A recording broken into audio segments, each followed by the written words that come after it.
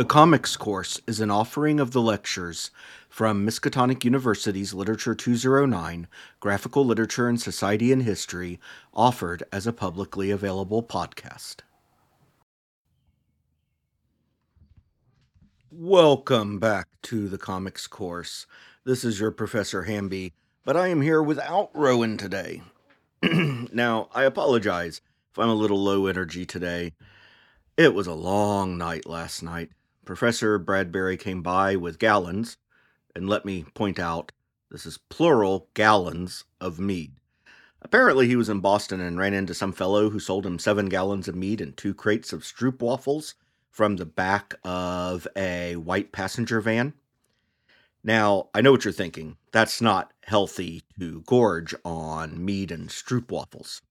Well, I did call my nutritionist, Yunji, and she told me that since honey is an animal byproduct, it is technically protein in a meal. And to make sure that I ate stroopwafels with it, and that I leaned out of windows to get a lot of fresh air. Sometimes I do worry about the advice she gives me, but it was the green light I wanted, so I went with it. Now, Rowan is not with me because of the annual cleaning of the cafeteria's grease trap yesterday. The cafeteria crew don't do it because they're unionized, so students have to do it. And I think the students are all right now cuddling, getting hosed down, and trying to put it behind them. I have been assured they will be medicated for the evening. But since I was drinking mead, I started thinking about Norse mythology, especially Neil Gaiman's efforts at it. And this will take a moment, but let me lay some groundwork as we get there. First off, I'm not primarily talking about Gaiman's prose book, Norse Mythology, that was published in, I think, 2018, though that will be relevant. I am rather referring to the comic books, which have now been collected into 3 volumes in 2021, 2022, and 2023, respectively. This is a direct adaptation of that prose work, however, so a lot of what I'm going to say applies to both. Before I go further, I'm going to take what will appear to be a tangent and tell you a story inspired by Norse mythology. Once upon a time, there was an Aesir named Jörgen. He was a favored son of Freya, who boned this Jotun while Odin had disappeared because she wasn't going to be a weepy bitch just because he was wandering Midgard telling farm maidens, "No, I'm a god really. Want to meet my one-eyed Midgard serpent?" So someone told Freya that Jörgen was going to drown one day, a prophecy of some sort. So she got a promise from every body of water to not let him drown. Thus one day he was wandering around with his favorite bull and saw across a lake a family starving. He walked across the water as it refused to swallow him and pulled his bull behind him. When he reached the far shore, the bull had drowned, and he told the family to cut it open and feast.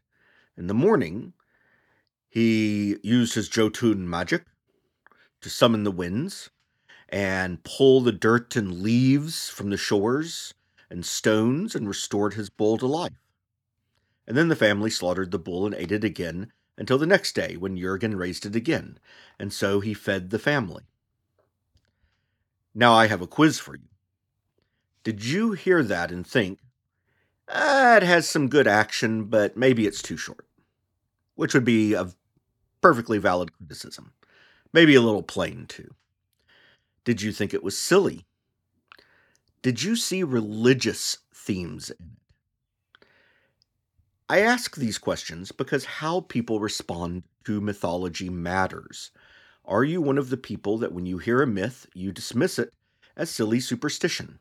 Or do you see it as the popular fiction of a bygone age, filled with thrilling tales and maybe some insight to how these people saw their world? Where did religion begin and fiction end for them? Do these questions interest you, or are you the person who says, now, Christianity, that isn't mythology, it's religion, right? I mean, Jesus didn't do anything silly like walk on water like Jürgen did. Oh wait, he did. Okay. Jesus didn't have an origin story for the power. other than being the son of God, which is frankly lazy storytelling in my book. The virgin birth and the wise men were a nice touch, but frankly, that'd been around in plenty of older proto stories, so it is hardly original. Resurrecting animals to eat? I clearly stole that from a tale involving Thor and his goats, but it's not like Jesus used magic to feed the multitudes and wait, he did. But note the differences here, and they are important. Jesus walked across water because he can. Jurgen has an origin story. Jesus feeds the multitudes with a few loaves and fish. Jurgen cuts open a beast and summons winds to create a resurrection. You're welcome to believe that the Jesus story happened and Jurgen's didn't. This isn't a theology class, and I am not an evangelist of any stripe whatsoever. But as a lit professor, I can say one story clearly has more style than the other. And these reactions matter. It is well established both academically and legally that superheroes carry forward a storytelling tradition from mythology. You don't have to take much effort to deconstruct the elements of Superman or Captain Marvel into gods. It's been done in courts. Heck, we even have Thor as a superhero Thor. The surprise factor here should be zero. If you think a child growing up in the Viking Age didn't hear the stories of Thor with the same feeling of, this is cool as hell, as a kid now reading Green Lantern, you are very much wrong. So what about children discovering those older myths for the first time? As an American, I was primarily exposed as a child to mythologies through two books widely used by public schools: Edith Hamilton's Mythology, which focused on Greek and Roman myth, and Bulfinch's Mythology, which acted more like a survey and included one of the few ways to learn about Norse mythology at that time, pre-internet. I would not be surprised if that was largely true for those throughout the English-speaking countries at the time. And yes, we thought they were cool. And I suspect that the same children who embraced mythology as really cool and fun to read were also the children thrilled by comic books. And some of those kids grew up to ask, what do the old Norse tales say of the old Norse, just as what do modern comic books say about us? Now, I was a child of the 1970s, as Neil Gaiman is. And one fascinating thing about when you grow up is that things that are of the recent past generation still have a presence in your generation. For me, and I suspect Gaiman, that included comics from companies like Gold Key and Dell, as well as Charlton and older DC and Marvel Atlas titles. And something from those old companies that they were making far more of back then than they have since, in fact, you don't really ever see them at all now, are adaptations from classic fiction and folktales. Early comics had plenty of adaptations of public domain stories, adventure novels, as well as folk tales and mythology, ranging from American folk tales like Davy Crockett to educational comics, later called EC, who did Bible stories. These were not done as interpretations or reinventions, but they attempted to reflect the stories as accurately as possible. These comics were in bargain bins, secondhand stores, flea markets, and passed down collections. And though no longer popular, you could find them pretty easily. All of this brings us to the comic book series that has been collected in those 3 volumes I mentioned, called Neil Gaiman's Norse Mythology. This is distinct from the prose work, which is simply called Norse Mythology and happens to be by Neil Gaiman. Now, we know that Neil Gaiman loves Norse mythology. Aside from writing the prose work, his works have utilized it. Sandman featured Odin quite a bit, as well as borrowing the idea of the Raven Companion from Old One-Eye. Other Norse cast make appearances. American Gods, which has not only been very popular as a novel, but adapted into a popular series by HBO, makes significant use of Norse mythology with Odin as a major character. I've not done a comprehensive survey, but I wouldn't be surprised if these figures pop up in some of his other stories as well. And Norse mythology itself, the book, is basically a love letter to discovering these tales. Perhaps a love letter to Thomas Bulfinch in some small part, as well as whatever other sources. I suspect Neil Gaiman is the sort of soul that, like me, that once he discovered it, the local library became absolutely pillaged for additional material. And we know that Neil Gaiman loves comics. And from his generation, we can guess that he's probably familiar with those old renderings of public domain stories that I talked about, and that he was probably exposed to them as a child in the same time period that he was being exposed to Norse mythology in the British school system. Probably much like how I was being exposed.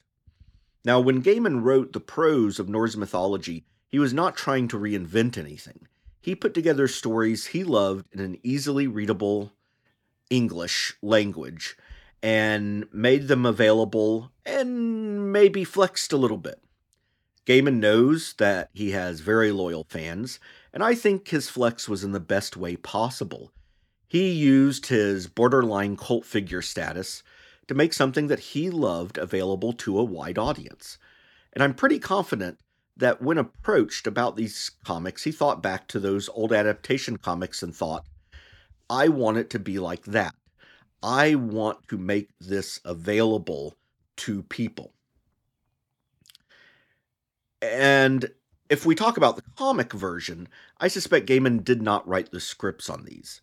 I suspect his credit as writer is from the original prose version of Norse mythology, and based on the credits, P. Craig Russell did the adaptation work and probably the scripting work as well. And as an artist, he also did covers and some of the interiors. This makes sense. Gaiman is an old working partner with Russell. Gaiman is known to be willing to hand things off to people he trusts, and would likely trust him with the material his name is attached to. And it's no coincidence that he picked Russell for Sandman issue 50, a big landmark issue. Very few comic series ever make it to an issue 50. And I've gushed over P. Craig Russell's art here before, specifically for the 50th issue of Sandman Ramadan. I can do the same for everything of his I've ever seen, including the interiors here on Norse Mythology. Other artists also do an amazing job, like Mike Mignola. However, many of the interiors here are actually not to my taste. And after thinking about it a while, I realized why. They're often very old school and basic. And that's when it hit me. If Norse mythology as a prose work is a sort of love letter to Edith Hamilton and Thomas Bulfinch, then Norse mythology, the comics, are a love letter to those old Gold Key comics. And the story of the Norse cannot be told without the Twilight of the Gods, the thread that connects the disparate pieces of Gaiman's retelling. It's hardly original to be fascinated by cyclic patterns of death and rebirth, and yet we aren't fascinated with these things because they are original, but because they literally fascinate us. It is something bigger than us. Have you ever stood by the sea and been awed by it? If you haven't, then you don't have a soul. This is part of why we tell legends. Not just to explain, but to take the things that are so big that we are lost against them and make them something we can grasp. The tale of Ragnarok is also a tale of mankind itself, of a fear of the end and a faith that every end, no matter how horrible, whether it is from the fire giant Surtur or a nuclear bomb, that we will stand after it. So why did I find myself reading the graphical adaptation of Norse mythology and thinking about it? I suppose this is a long way to get to a point, but if the prose version of Norse mythology makes the stories available to a new generation of late teens and 20-somethings and 30-somethings and 40-somethings who have discovered Gaiman through things like American Gods or Good Omens, then maybe the version organized by Russell and Gaiman can bring it to those even younger. And yes, I want them to, because I don't begrudge a child enjoying a superhero comic, but most are corporate disposable entertainment where profit margins are more important than the story. I want to put stories that are primarily stories in front of kids. And the battle of the gods, Thor the Aesir against the world serpent, in many ways the sea itself, Odin of the Aesir, a symbol of civilization and knowledge who sacrifices vision for lore, versus the hungry wolf, Heimdall, vigilance itself, facing off against self-destruction in the form of Loki. These are a tale about mankind itself. We are not just reading a great story, but connecting to something meaningful, both to those who created the tales and in generations who have reconnected to them since. And I see things relevant to our modern day in here. Something timeless and vast, like the ocean. So yes, in many ways, I thought the prose version of Norse mythology was an odd flex, but I'm genuinely glad to see the comics in existence, and I will gladly give them out as gifts to children to help them discover the tales too. And I kind of hope you might as well.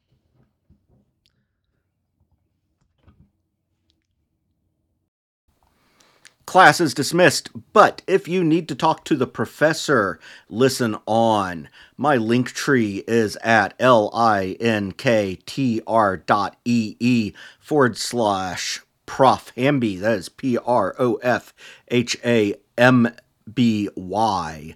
That has all the places that I post announcements about new episodes, including the huge variety of podcasting services and YouTube that I drop them on. Additionally, I actually spend a little bit of personal time on a couple of networks, specifically Twitter. That's at Prof Hamby, PROFHAMBY, and on Tumblr, where the blog is called simply Comics Course. And I also, for some of my more narrative cast episodes, also post the transcriptions or notes from my podcasts. I'll see you around, and if you want to contact me, DMs are always open.